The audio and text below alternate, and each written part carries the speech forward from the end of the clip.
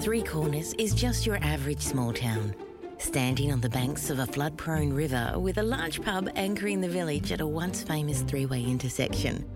Now it's simply convenient, as people chase the country dream, the country lifestyle, just not the unceasing agricultural workload. Population 2,000-ish. But like all small towns, scratch the surface and you'll be surprised at what you find underneath. In that sense, Three Corners is really no different to any other small town I know, except perhaps for some of the characters you might meet.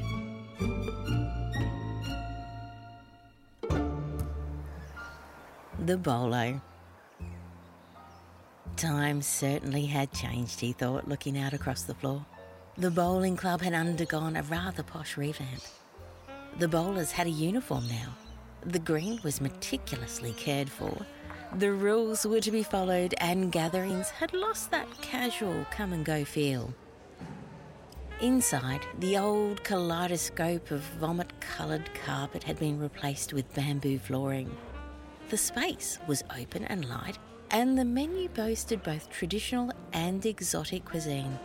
Well, exotic in a traditional sense, of course. The club knew its demographic well. Tables sat on average 8. There were a few 4s, a couple of 10s, but 8 was the usual congregation. 4 couples, a clutch of widows, a gaggle of greying bachelors. Conversation used to be a low hum that filled the area with a contented buzz, but now looking over the diners he only saw bent grey and white heads as people watched videos played on Facebook or passed Instagram accounts around to show their friends. What had once felt like a community had well and truly gone static. He went across to take an order. A few glances up between typing on the phone. No pleases, no thank yous, just a general air of distraction. He brought across the cutlery. Again, no conversation, no eye contact.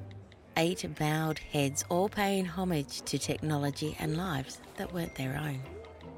Last night, there was a texting war between tables. Insults were paired with smug looks fired off with the send button, turning pink and livid when reading the response. Both groups had left after 20 minutes and not a single word was spoken. He preferred it when they were trading words. He missed words. They used to bore him, set his teeth on edge, condescend or placate. He also missed tone. The smile in a voice, the laughter between friends. Now all the accompaniment he got in his job was the ding of the bell for order up and the continual beeping of text being typed simultaneously on 68 phones. Every single one with keyboard sounds enabled.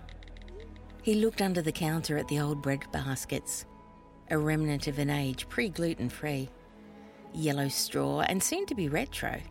Then he finally came to a decision.